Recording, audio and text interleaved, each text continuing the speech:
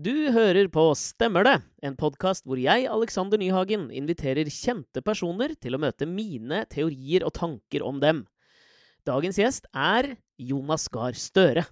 Han er en toppolitiker jeg synes er en toppolitiker, men som jeg skal passe på at ikke svarer som en toppolitiker nå. Vi setter i gang. Tusen takk til ukens annonsør Morgenbladet. Som langtidsabonnent så er jeg både stolt og veldig glad for at nettopp Morgenbladet vil være med på Stemmer det-laget. Og grunnen til at jeg har valgt å holde Morgenbladet som den eneste papiravisen jeg abonnerer på, er at jeg føler at når jeg har lest det, så ligger jeg et lite hestehode foran når det kommer til forskning og kultur og politikk, og egentlig på det hele idédebatten. Du kan gjøre som meg og få en deilig papirutgave hjem i posten hver fredag, eller hvis du er mindre nostalgisk, så kan du lese det på nett hver dag. Og akkurat nå så får du opp til 40% rabatt på abonnement, så kom deg inn på morgenbladet.no. Tusen hjertelig takk til Morgenbladet.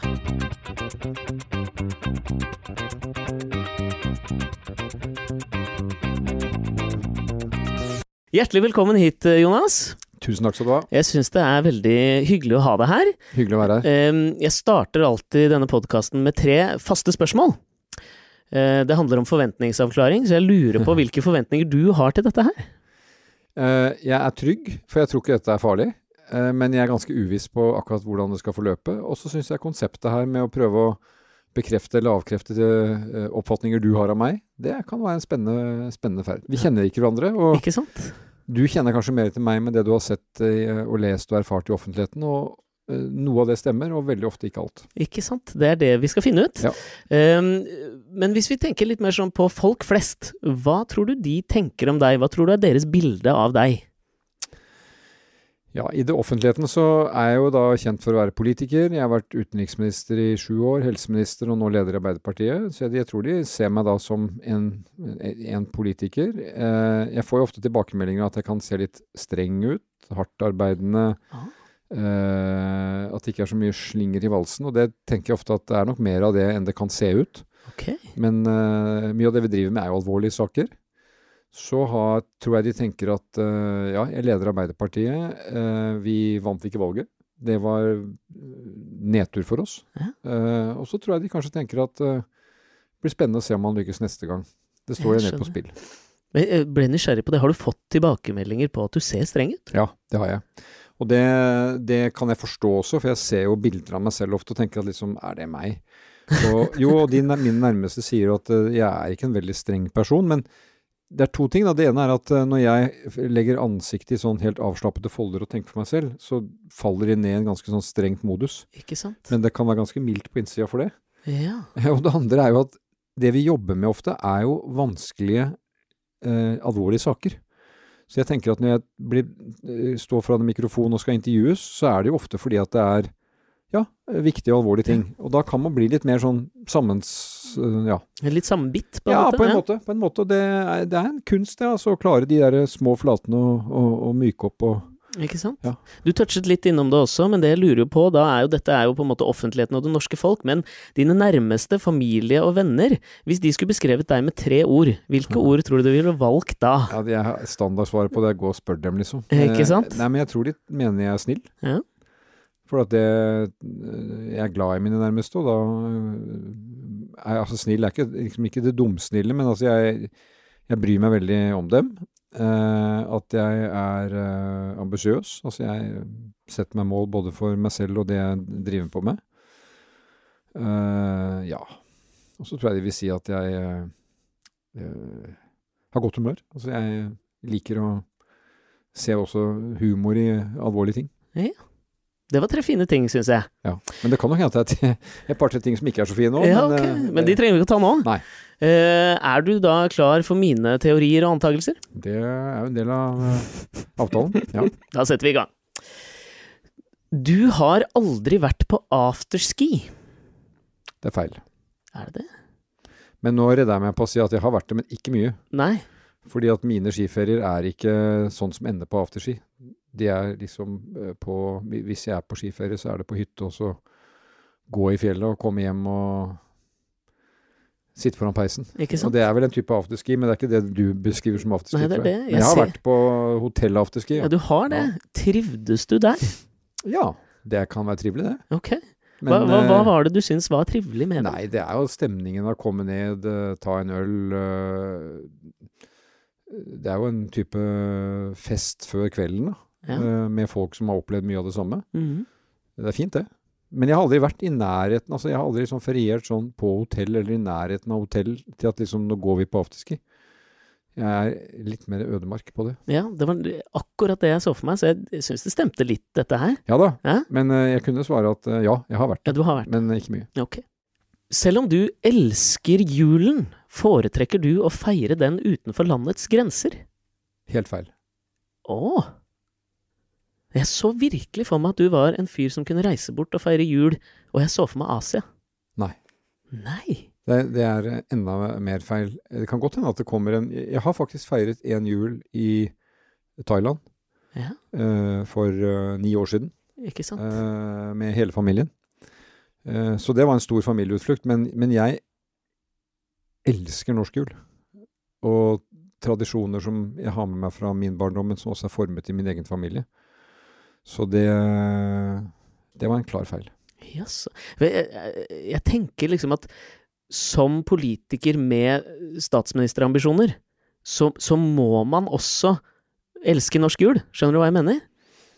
Det tror jeg egentlig ikke, men for det så tror jeg at veldig mange nordmenn er glad i norsk jul. Jul er jo for noen en komplisert høytid, fordi at familie kan bli veldig tett og så videre, men så man må ha noen sånne pauser innimellom også, men jeg sier bramfritt, jeg elsker norsk jul. Ja, ok.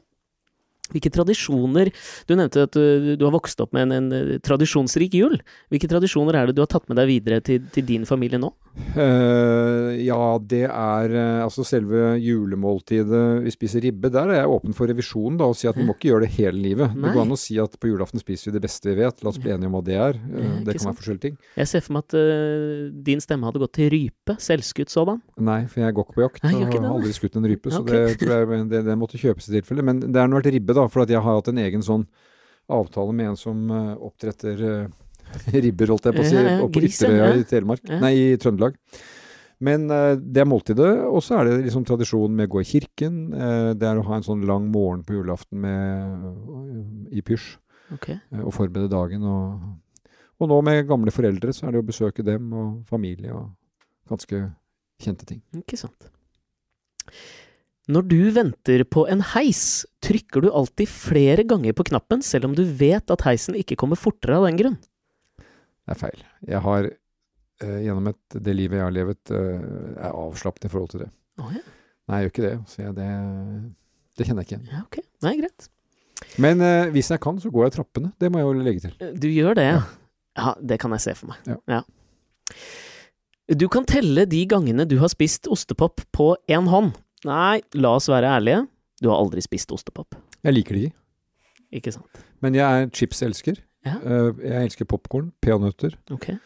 Stort spekter av det. Men ostepop har jeg aldri likt. Jeg synes det er jeg liker ikke smaken, og jeg synes ikke det er noe godt å tygge på det heller. Hva er din favorittsmak av potetgull eller chips? Sørlandschips har jeg holdt stand ganske lenge. Med salt? Ja. Ja. Men også altså det er jo ikke noe altså det er jo ikke sunn mat i lengden, men jeg er glad i chips. Det er en sånn litt familie, tror jeg arvet fra faren min. Altså han var en stor chips- og nøtteelsker. Ja. Så der er jeg ganske altetende, men ostepop, nei. Det var definitivt din kone som sto for oppsjekkingen da dere ble sammen. Det liker jeg å tenke svaret ja på. Ja. Men svaret er at vi har delt ansvar der, for at først gjorde hun et forsøk som feilet, Ja. så gjorde jeg et forsøk som feilet, og så traff vi begge to. Jeg blir jo nysgjerrig på disse forsøkene som feilet. Ja, altså det første forsøket var da hun var 13, jeg var 15. Det er så tidlig, Da vet var du. jeg i grunnen ganske uinteressert. Ja. Så det neste forsøket, da var hun 17 og jeg 19. Da var jeg veldig interessert og lykkes ikke. Og så 2 år senere var jeg 21 og hun 19, og da lykkes det. Ja, ok. Det tar vi ansvar for sammen. Ja, ok. Det er virkelig delt ansvar der, altså. Ja, ok. Så vi kan si at det stemte nesten. Ja da, Ja. hun vil nikke til det. Ja. Du har vært inne på nettet og sjekket prisen på en romaskin med vann av typen Kevin Spacey bruker i House of Cards, men etter Spacey-skandalen så har du lagt ideen fra deg. Begge deler er feil. Fader. Har du sett House of Cards? Ja. Ja. Og jeg har sett romaskinen nå, som både han og hun brukte. Ja. Men det har jeg aldri hatt. Jeg har jo går jo på trening og litt sånn, nå på Stortinget så har vi kjeller med romaskin og litt av hvert. Fin trening det. Ja. Jeg har aldri hatt det. Ja, ok. Jeg hadde en gang så hadde jeg det som et bråsterk. Ja, hva er det for noe? Som er en sånn, det er ikke en romaskin, men det er en sånn skrå konstruksjon, oppkalt etter Oddvar Brå. Okay. Som du ligger og trekker deg selv oppover, som du trekker i staver. Ja. Jeg skulle trene på ski. Ikke sant? Og den gikk jeg til anskaffelse av, men den var svær og vanskelig å finne noe sted å ha. Så den lå i kjelleren i 2 år, og så måtte jeg selge den. Ikke sant? Men ingen romaskin. Nei, det er greit. Nei. Det stemte ikke. Morsdagen feirer du behørig, men du styrer hardt unna Valentine's Day. Handelsstanden skal ikke fortelle deg når du skal være romantisk og ikke. Det er riktig. Ja. Men Valentine's Day er jo en fin dag å markere kjærlighet på, da. I det forholdet man må ta, eller det man er glad i, eller det man har lyst på å uttrykke noe for. Men, og jeg har ikke noe kritikk av handelsstanden heller. Jeg synes det er greit at de bruker både morsdag og farsdag og det, men det er ikke det som setter meg i den lyseste stemning. Ikke? Nei. Hva er det du gjør når du skal på en måte være romantisk? Dette var ikke et ja-nei-spørsmål. Nei, det var ikke det. Nei, ofte så, min erfaring ofte kan jo det være de små ting da. Å se ting som jeg vet at den jeg er glad i, blir glad for. Om det er liksom et måltid eller akkurat en gave som jeg vet at nå er det noe man ønsker seg, eller klarer å være oppmerksom da. Jeg synes det er noe av det viktigste i livet, og særlig når man har levet sammen lenge, så er det jo ikke gå inn i tralt, men være oppmerksom. Hva skjer på den andre siden? Men det har jeg en kone som er ganske god til andre veien, så det holdes ved like, det. Holdes ved like, det. Ja. Det er ingen tvil om at du er en sterk motstander av det meste rundt Donald Trump, men akkurat når det kommer til kravet om at han skal vise frem tallene for sin personlige økonomi, så kjenner du en viss sympati. Nei. La meg først si at jeg er ikke noe sånn Trump-hater fordi at det er lett, og alle synes at han er vi kritisk til. Jeg er kritisk til han politisk, og jeg mener han står for ting som er feil, men i USA så har det vært presidenter på den ene siden og den andre siden. Nå har vi en veldig spesiell president, og forholdet til USA er viktig. Nå snakker vi utenrikspolitikk, og det må vi håndtere. Men jeg er for at vi skal vise frem vår egen økonomi, vi som er politikere, og særlig jeg, som har et utgangspunkt som det er viktig å være åpen med. Og der har vi jo en ordning på Stortinget at det er et register, hvor du må oppgi hva du har av eierandeler. Men jeg har jo valgt å gå et skritt lenger da, ved at jeg legger ut nå hvert år full oversikt over min private økonomi, det som står i selvangivelsen, verdien på det jeg eier. Og det ligger nå inn på Arbeiderpartiets hjemmeside, så det kan du gå inn og finne der. Jeg får gå inn og sjekke. Nei, det er ikke det, altså, men det er viktig med åpenhet. Ja. Du kjenner aldri på en større nostalgi og takknemlighet enn når du passer barnebarn om å skjære av skorpene på brødskivene deres. Ja, det kan jeg være med på. Altså, jeg har jo et barnebarn, og jeg skal få et til. Og det er en stor sak i livet mitt. Noe av det som gjør at jeg virkelig har de tingene utenfor et altoppslukende arbeid som jeg gledes over. Og det å liksom gjenskape noe av de her dagligdags rutinene du har med små barn som jeg hadde med 3 gutter selv, det er... Nostalgi er jo litt sånn melankolsk, men jeg er begeistret for det. Og det å liksom treffe med en god leverposteiskive, hvor ikke skorpene forhindrer at den spises opp, det er bra. Jeg ser for meg at du er en veldig tilstedeværende bestefar. Jeg skulle gjerne si ja til det, Ja. Men jeg er i hvert fall på tilbudssiden. Da. Så når jeg kan hente i barnehaven eller følge opp og avlaste, så er det ikke bare for å være grei mot de foreldrene, men det er stort for meg. Det er fint. Fra det ene til det andre, den eneste sprittypen du drikker er akevitt. Feil. Jeg drikker ikke mye sprit. Altså, i det hele tatt så drikker jeg ikke veldig mye, og mindre enn jeg gjorde før, og det avhenger litt. Det er litt koblet til den jobben jeg har. Så det lar seg ikke forene helt. Men det er mange typer sprit som jeg kan sette pris på. Det er ikke mye, og akevitt er ikke den eneste, nei. Nei, hvis du må liksom velge din favorittdrink, hvis du er i en bar, eller la oss si på afterski da, en sjelden gang. Ja, da vil jeg gå for øl, tror jeg. Ikke sant? Lenge.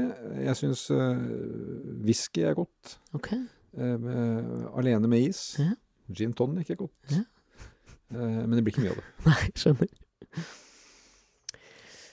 Du går fort. Det er riktig. Det stemmer, ja. Du har en aura av en person som går altså så fort, at folk småjogger ved siden av deg, føler jeg. Jeg vet ikke hva det egentlig kommer av, men om det er, altså, da jeg var ung, så sa moren min at hvorfor må du løpe inne? Men hvis jeg skulle gå liksom fra stua til kjøkkenet, så var det gjerne det er kanskje en litt rastløshet egentlig. Og når jeg går fra T-banen og hjem, så går jeg for å komme fort hjem. Og jeg går akkurat når jeg må hjemmefra for å nå T-banen nå. Men du virket for meg nesten smertelig klar over dette selv. Ja, for akkurat nå så gikk jeg sammen med min gode kollega her, som ned her, og da fikk høre at det var et driv over gangen. Nei, det er bare formen min, tror jeg. Jeg har lange skritt å gå på. Ok. Ja. Nå kommer den litt lang igjen, men heng med. Både Hadia Tajik og Jette Christensen informerte deg om sine kjærlighetsforhold til henholdsvis tidligere DN-journalist Christian Skar og tidligere VG-journalist Fridtjof Jacobsen før det ble offentlig, og ditt svar var det samme til begge. Så koselig, kjærlighetens veier er uransakelige. Det var en variant av det. Ja. Jeg sa det ikke akkurat slik. For det første var det bra at de sa det til meg, for det er et offentlig anliggende, mener jeg. Når du får sånn nær relasjon mellom en stortingsposisjon. Du snakket om i sted om økonomi, vær åpen om det. Også være åpen om dette her da. Men det jeg sa, tror jeg var at når to som er glad i hverandre finner ut at de vil bruke tid på det, så skal vi si gratulerer og lykke til. Og noe sånt sa jeg. Ser du noen problemer i sånn tett kobling mellom journalister og politikere? Ja, altså i utgangspunktet så er altså en kjærlighetsrelasjon i seg selv trumfer mye, og det er bra. Men det må være åpenhet om det hvis det kan påvirke begge personer på litt ulik måtes integritet og uavhengighet. Og i disse tilfellene så var det vel kanskje særlig en utfordring for journalisten. Kan du være politisk journalist og dekke tett og kritisk det som skjer hvis du samtidig har en sånn personlig relasjon til en politiker i et parti. Og det mener jeg du ikke kan om ikke du er åpen om det. Ja, ikke sant. Så da var det riktig av dem å fratre sine stillinger. Ja, det var jo noe de måtte avklare i sine aviser, hvordan reaksjonen det var. Altså, jeg vet ikke om de vurderte å jobbe på et helt annet felt, ikke jobbe med politikk, det legger ikke jeg meg opp i, men trinn 1 er å være åpen om det. Ja. Og jeg synes det må vi forvente, og det er bra. Du savner den tiden da du kunne ta med deg en stor papiravis på do. Det blir liksom ikke det samme med en iPad. Hvor legger man den når man er ferdig? Det er feil, fordi jeg er fortsatt veldig bruker av papiraviser. Ja, du gjør det. Altså jeg leser sånn 4-5 norske hver dag, og så leser jeg 2 internasjonale hver dag. Hvilke er de internasjonale du leser? Det er New York Times og Financial Times. Ikke sant. Så de leser jeg, og hvis ikke jeg får lest dem, så hoper de seg opp i en bunke hjemme, og så tar jeg helgen og går gjennom det. Og det er viktig for meg. Det skjer ikke på do, men det skjer i stua eller i senga. Ok, hva er det som tiltaler deg ved selve den papiravisen? Det er det at jeg er født i 1960, så jeg vokste opp med å lese avis. Og det tror jeg på en måte at da er det noe med den roen å sette seg ned og bla avisen. Men jeg ser jo det når jeg sitter på T-banen nå, så leser jeg alltid 1 eller 2 aviser på T-banen til jobben. Og det er veldig, veldig få som sitter og leser avis. Ja. Så noen ganger så føler du at du sitter sånn med pergamentrull der. Ikke sant? For alle sitter jo på en iPad eller smartphone. Og så tenker folk som ser det, der sitter Jonas Gahr Støre, han leser søren meg papiravis. Jeg leser Klassekampen på T-banen. Ja, du gjør det. Det er en fin avis å lese der. Ja, men jeg leser også på nett da. Og på Stortinget har vi sånn adgang til å kunne gå inn i alle aviser på nett, så det er nyttig det, men det er en egen opplevelse å lese papiravisen. Men hvor mange år til det kommer til å være sånn, det vet vi jo ikke. Nei. Det går jo en vei. Jeg deler den følelsen din, det må jeg bare si. Altså. Ja, det der ser du. Ja.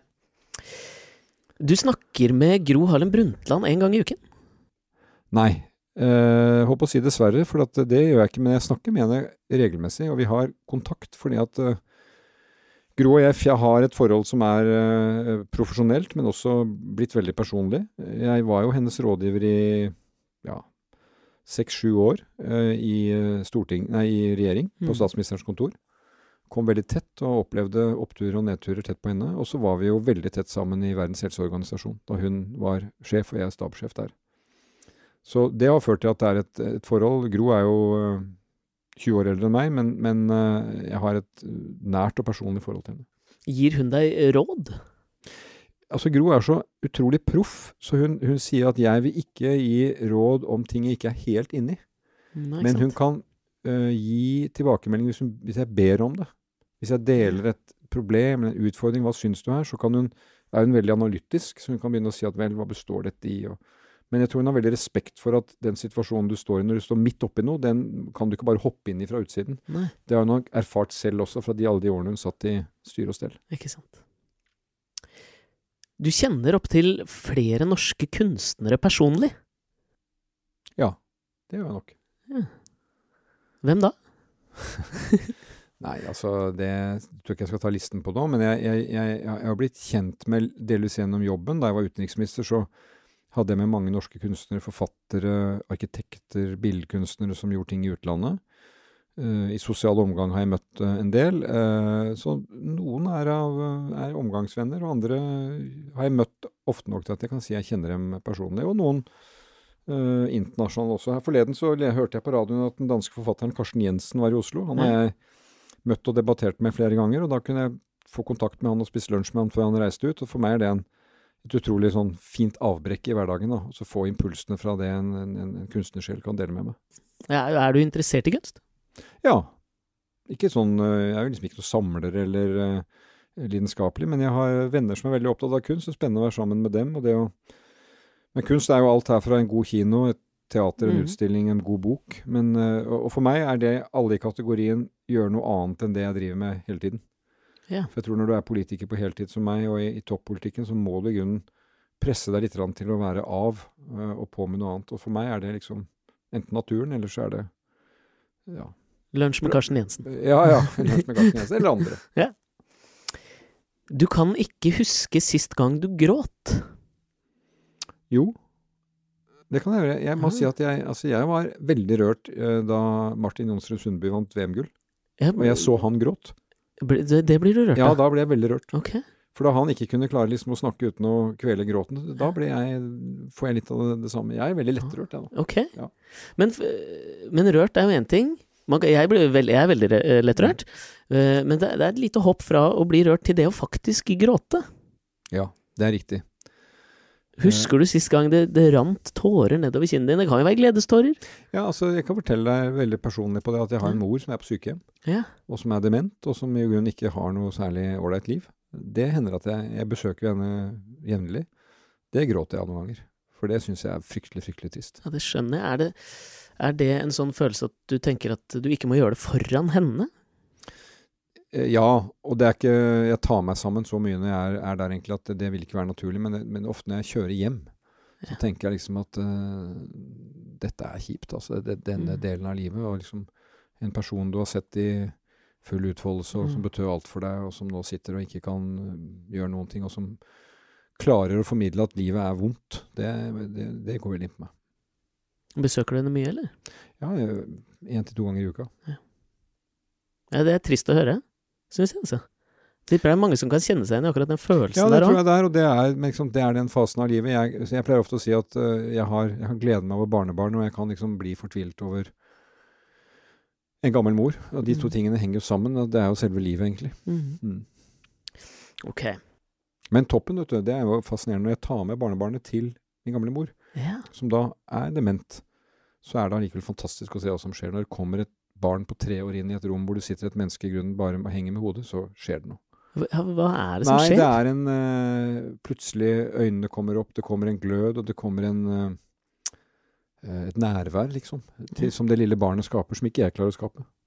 Det var utrolig fint. Nå klarte du å dra dette litt opp igjen. Det synes jeg var veldig fint. Ja. Akkurat det jeg bruker han til han Albert, han med på løftet dette litt for meg. Ja, det fint. Ja. Når du og din kone en sjelden gang krangler, så tar du deg selv ofte i å avslutte krangelen med setningen «Ok, da får vi bare være enige om å være uenige, selv om du vet at din kone blir mektig forbannet av akkurat den setningen». Nei, det er feil. Jeg slipper ikke så enkelt unna Ok, hjemme du hos gjør meg. ikke det, nei. Når det først, det er ikke mye krangel da, men det er ganske mange engasjerte diskusjoner, og de må jeg være med på helt inn. Det er ikke noe mulig å snarve meg der nå. Nei, ok. Hvordan er det du avslutter krangler? Ja, igjen så er det ikke mye krangel da, det må jeg si at det ligger ikke helt for oss. Det har ikke vært liksom vår stil med sånn roping og krangler. Altså vi er temperamentsfulle begge to, men ofte når det oppstår sånne situasjoner, så er det med at da er vi enige om at da får vi sette av tid til å ta dette, og det er ikke akkurat her og nå alltid. Nei. Så da og det er litt fornuftig kanskje å få litt avstand. Men du sier du slipper ikke så lett unna. Hva betyr det egentlig? Nei, for da får vi være enige om å være uenige. Det er jo egentlig en grei måte å gå videre på også, og noen ganger er det sånn, men som et sånt kjapt punktum på en sak som man kanskje bør bruke mer tid på å løse opp i, det holder ikke. Ok. Du er litt usikker på hva det vil si å være veganer. Nei.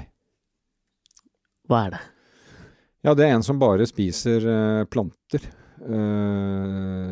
Hva heter det? Spirer og ikke noe som er av sånne organiske produkter. Det er langt fra meg. Jeg er ikke der, men jeg vet hva det er. Det er greit. Du kan ikke fatte hvorfor det norske folk tilskrev Erna Solberg en slags folkelighet bare fordi hun var åpen om sin avhengighet av mobilspillet Candy Crush. Det tror jeg vi svarer på sånn at Erna Solberg er folkelig. Og det tror jeg veldig mange av vi norske politikere er, i den forstand at vi lever liv, og vi kan leve liv som politikere som er ganske gjenkjennelig for de fleste. Vi har barn og henter i barnehaven, vi har foreldre og besøker dem på sykehjem, vi handler, og vi er liksom ikke pakket inn. Og vi kan til og med si at vi spiller Candy Crush. Ja. Men jeg synes ikke det er liksom det eneste kriteriet for det, for at jeg får jo noen ganger spørsmål, er du folkelig? Og jeg tenker ofte at definisjonen på det for meg er jo, får du kontakt med folk? Er du til stede for folk når du møter dem? Og det er noe annet enn at du kan liksom vise til en eller annen sånn ting. Du gjør noe som folk flest gjør, ikke sant? Og for at det kan bli litt sånn at du passer på å si det som er PK, da, politisk korrekt, riktig. Men til syvende og sist så er det at er du til stede for folk, lytter du til dem, tar du med deg det du hører. Ja, fordi og her kommer min teori igjen. Det føles ut som om da dette Candy Crush åpnet seg for Erna, at de visste å utnytte det som et tegn på å forsterke en eller annen folkelighet. Ja, altså det er jo dine ord da, på det, og det understreker jo litt av det. Jeg i hvert fall har alltid vært jeg har jo levet nå i toppolitikken og fått råd om at du må ikke gå med den anorakken, men den anorakken, og du må passe på det og ikke på det, og det mener jeg man skal lytte til, men det er noe med den gamle setningen at hvis du begynner å tukle for mye med det, og bli en parodi av deg selv, så blir du en dårlig kopi. Så jeg blir mer trygg på at jeg får være som jeg er, og så folk erfarer meg når de møter meg på en måte. Men jeg ser jo også at i et mediebilde hvor mediene er tabloide, gjengir ganske sånne overflate ting, så kan sånne ting telle da. Jeg spiller da ikke Candy Crush, jeg spiller sjakk på mobiltelefonen. Ja, ikke sant. Det er min... Og man må vel kunne si at sjakk har blitt folkelig. Ja, vet du hva? Og nå har jeg til og med begynt på sjakkurs. Har du det? Ja, og da på første dagen på sjakkurset så var det spørsmålet hvorfor spiller du sjakk? Og det er jo utrolig å høre at 8 av 10 sier Magnus Carlsen. Ja, jeg ville nesten trodd 10 av 10. Jo, men det er jo helt fantastisk hva den mannen har fått til av mobilisering rundt et spill som jeg mener gir utrolig mange gleder, men ja, det er et kjempefenomen. Jeg ble veldig nysgjerrig. Hvor er det du går på sjakkurs? Det er noe som et Oslo Sjakkselskap, som ligger midt i byen. Ok. Og der har de nybegynner, middels og avansert. Jeg er på middels. Du er på middels, ja. Med mål om avansement. Ja, målet, altså jeg spilte sjakk med faren min da jeg var liten, og så har jeg spilt litt sjakk med guttene mine da de var små, og så spiller jeg nå, men jeg spiller jo, jeg kan spille, men jeg spiller jo med alt for lite mål og mening. Så det er jo å lære litt om dette helt ufattelige spillet, som jeg er nysgjerrig på. Var det noen reaksjoner på sjakkurset da du kom gående inn? Fra de andre kursdeltakerne? Nei, litt sånn, du er jo litt vant til å bli kjent igjen når det, men han sjakklæreren, han sa det at han på en sånn utrolig herlig måte at han syntes han hadde sett meg før. Og det sa jeg kanskje at var riktig, og så gikk vi i gang, og så var det ingen forskjell på noe. Kledelig, genert og ydmyk der, altså. Ja. Du har et avklart forhold til døden? Oi, nå vi på det store spørsmålet. Nei. Det tror jeg ikke jeg kan si. Det altså, inngangen og utgangen mysterium. Og hva som venter og veien dit, på det eneste som sikkert i livet, det vi mest usikre på. Det gjelder meg også. Ok. Føler bare at du har en ro overfor eksistensens avslutning. Ja, det var veldig store ja, det var det. eksistensielle ord om at, ja, på en måte en erkjennelse av at det slutt, men når jeg lever så aktivt som jeg gjør nå, så glad i livet egentlig som jeg så tenker jeg jo på at jeg tror jeg en del av vår kultur som skyver dette unna. Men da jeg var helseminister, var jeg veldig opptatt av det at vi må kunne legge til rette for at folk som vil avslutte livet ved å dø hjemme, kan gjøre det. Veldig få i Norge gjør det sammenlignet med andre land. Ja. Vi ender på institusjon, sykehus, gamlehjem. Så det at vi får et mer åpent forhold om døden, og kan snakke om den, det har jeg engasjert meg litt i. Det har brakt meg litt nærmere det. Og så har jeg opplevd at jeg satt da faren min døde, og moren min på det siste, så jeg får nærhet til det. Men å ende opp med å si at jeg har et helt avklart forhold til døden, jeg tror ikke jeg der. Nei. Tror du at det finnes noe etter dette? Veldig tvil. Men det varierer litt etter hva jeg kan ha litt sånn ulike tanker om det underveis. I hvert fall det fortsatt et litt åpent spørsmål, ja. Jeg skjønner. Døra ikke helt lukket, men jeg klarer ikke å danne meg et veldig klart bilde av det. Det greit. Da du sto på sidelinjen mens dine barn spilte fotball og håndballkamper, var du svært bevisst din oppførsel og ropte betraktelig mindre enn du egentlig hadde lyst til. Ja, jeg har stått mye på sidelinjen i både treninger og både på ski og fotball og idretter. Og i hvert fall når jeg har vært en offentlig person, så tror jeg ikke at jeg tenker litt på det da. Og det følger med det å bli kjent igjen. Jeg har jo erfart både positive og negative sider ved det, og jeg ganske sånn temperamentsfull, men jeg har sluttet å tute, for eksempel. Det gjorde du før? Ja, nei, og hvis noen sniker når jeg står i kø til kassa, så vil jeg normalt si, vet du hva, kom deg bak i køen, men jeg gjør ikke det nå. Ja, du gjør ikke det, nei. Men på fotballsidelinjen, eller når jeg på kamp, enten jeg går på ishockeykamp, fotballkamp, eller jeg ute på skiarenaen, så slipper jeg jubelen løs. Da legger jeg ikke bånd på meg. Ja, jubel jo en ting, nå sier du har temperament. Ja. Hvordan arter det seg, liksom? Nei, altså det at jeg temperament, altså jeg får stort engasjement og går inn i ting, men det på sidelinjen tenker jeg noe som jeg alltid har vært veldig var for, det den der faren som står og skriker og kommanderer og herjer med de unge. Det skaper ikke så mye idrettsglede av det egentlig. Men vi drev med hopp noen år med mine, og da var jo det ganske slitsom foreldrerolle å dra inn i hopphakken og tråkke og legge til rette og så se på hopp og bære opp og bære ned. Så veldig mye av sånn foreldre og idrett handler jo egentlig om oppmuntring og motivasjon. Ikke og da skriking ikke alltid... Nei, det ikke. Har du noen gang skjelt ut en dommer? Nei, jeg tror ikke jeg har gjort det. Nei? Du måtte tenke deg om. Nei, men jeg spilte fotball til jeg var junior selv, så jeg ikke sikker på at jeg var... Men jeg har aldri blitt utvist for munnbruk, nei. Nei, ok. Du har vært i minst ett bryllup hvor du har tatt slipset rundt hodet på dansegulvet. Ja, det helt sikkert riktig. Ja. Nei, altså fra tiden hvor vi giftet oss, holdt jeg på å si, og venner som har giftet seg, så jo det noe av de fineste festene. Skal jeg stoppe deg litt? Sorry. Ja. Nå skal vi gjøre sånn. Nei, fra den tiden det var brylluper sånn i vennekrets og litt utvidet på det, så jo det noe av de morsomste festene jeg husker. Inklusiv mitt eget. Hadde du slips rundt hodet i ditt eget bryllup? Det tror jeg ikke. Nei. Som politiker anerkjenner du selvsagt viktigheten av å være til stede på sosiale medier, men du har aldri helt klart å bli komfortabel med bevegelsen hvor du må snu kamera på telefonen din, heve armen høyt opp og ta den forbanna selfien. Det feil, for det gjør jeg ganske ofte, og nå jo det et tema som diskuteres for tid. Vi politikere med på selfier, og det blitt den nye autografen. Så når jeg på vei til Gardermoen på flytoget et eller annet sted, så det mange som vil ta selfie. Og så tar jeg jo selfier ofte når jeg ute steder for å dele hvor jeg har vært. Enten sammen med andre, eller foran et eller annet objekt som jeg tar bilde av sammen med. Du ikke noe ukomfortabel i den situasjonen der? Nei, ok. Hver gang du legger inn et nytt møte i kalenderen på smarttelefonen din, så irriterer du deg over at den automatisk setter tidsrammen til 1 time. Ingen møter trenger å vare i 1 time. Det siste helt riktig, og vi kaster bort mange tid i møter som varer for lenge. Det jeg var på. Men jeg irriterer meg ikke så veldig over det, og jeg legger ofte inn møter som varer kortere. Altså den gjør det automatisk, men det går an å trykke på slutterpunktet og gjøre det kortere. Dette stemmer, merker jeg, Jonas. Ikke sant? Ja. Og så reiser du, og så går du veldig fort ut av møtet når det er ferdig. Helt riktig. Du står selvsagt 100% bak MeToo-bevegelsen, og nettopp derfor har ditt personlige forhold til Trond Giske endret seg det siste året.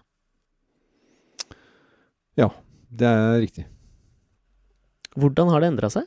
Nei, 2 sider av det. Det ene er jo at den bevegelsen minnet oss jo på alvoret i den saken, hva særlig kvinner har vært utsatt for og opplevet, som vi må reagere på, sette en standard, og jeg mener det er et før og etter MeToo i synet på det. Det løftet det fram. Da det kom i USA, så sa jeg til meg selv at det kommer til å være tidsspørsmål før det når alle land og alle bransjer, og det gjorde det.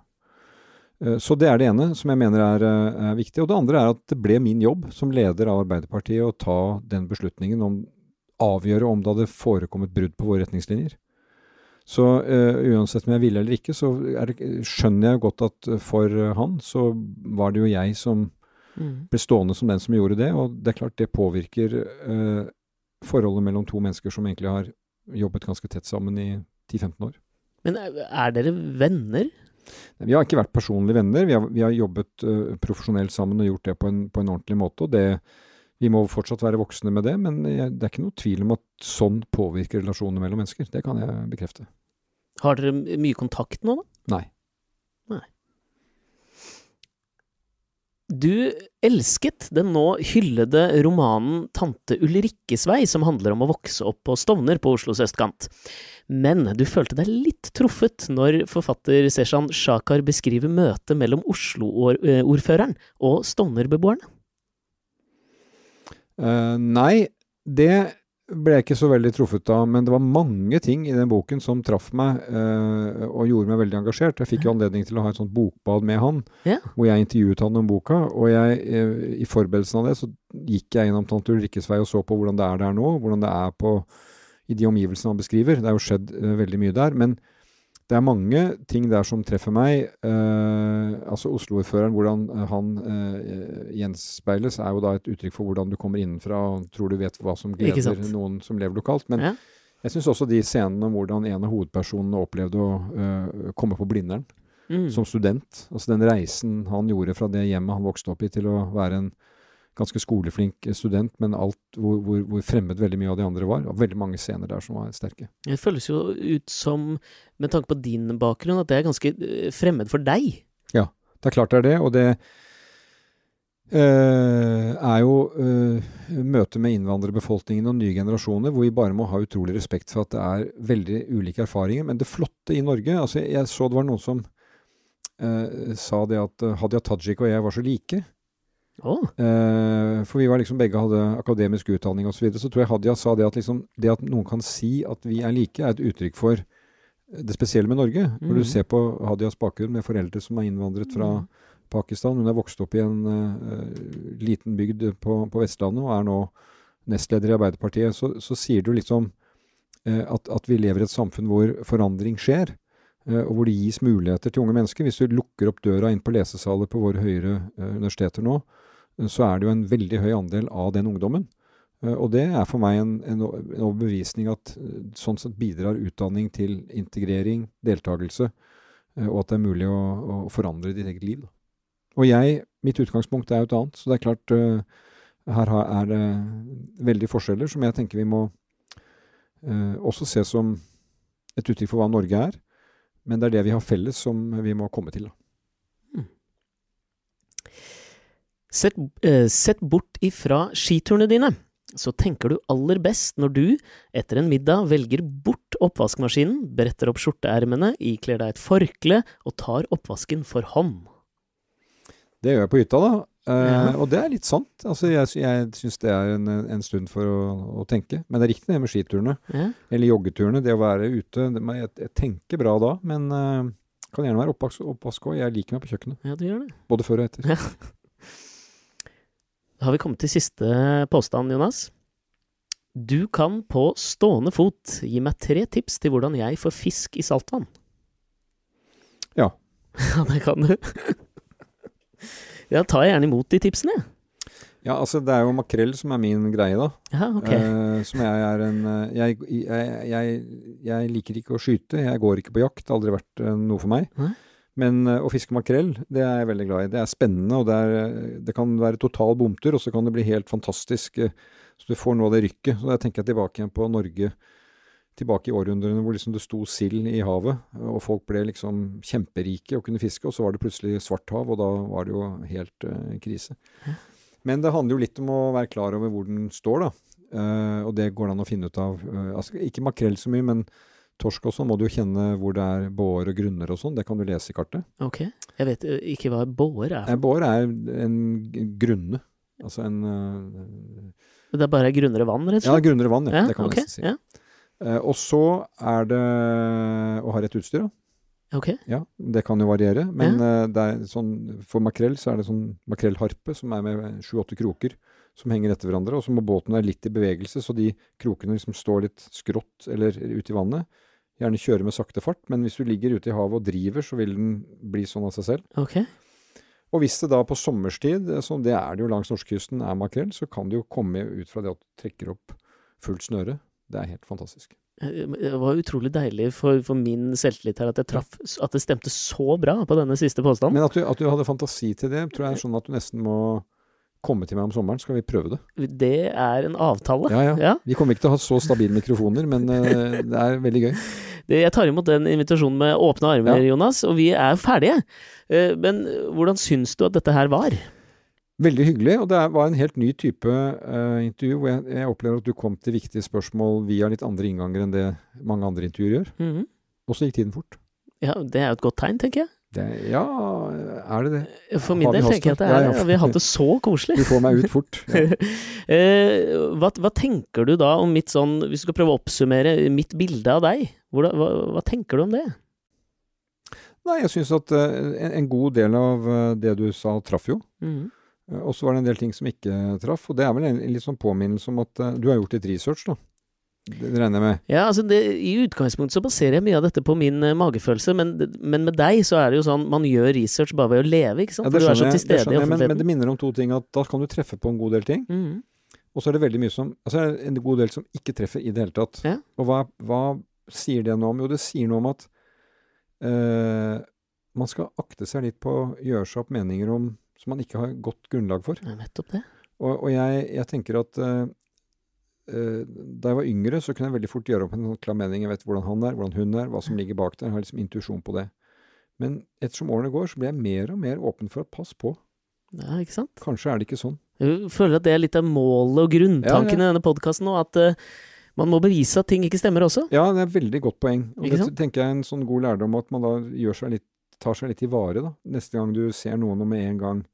Det et sånt begrep på engelsk som sier at du får aldri en ny anledning til å gi et førsteinntrykk. Ja. Og det jo litt sånn sterkt da, for at hvis du har gitt et førsteinntrykk som etterlater et veldig negativt inntrykk, så kan du aldri rette opp det. Ja. Og det tenker jeg det kanskje verdt å være åpen for å utfordre litt. Fordi at det kan være omstendigheter som gjorde at det førsteinntrykket, noen ganger stemmer det da, ikke sant? At det bare, sånn den personen, bra eller dårlig.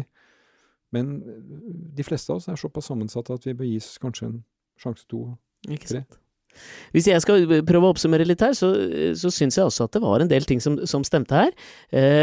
Noe av det som overrasket meg mest, kan vi helt tilbake i starten, det var overraskende at du har vært på afterski. Jeg må innrømme det.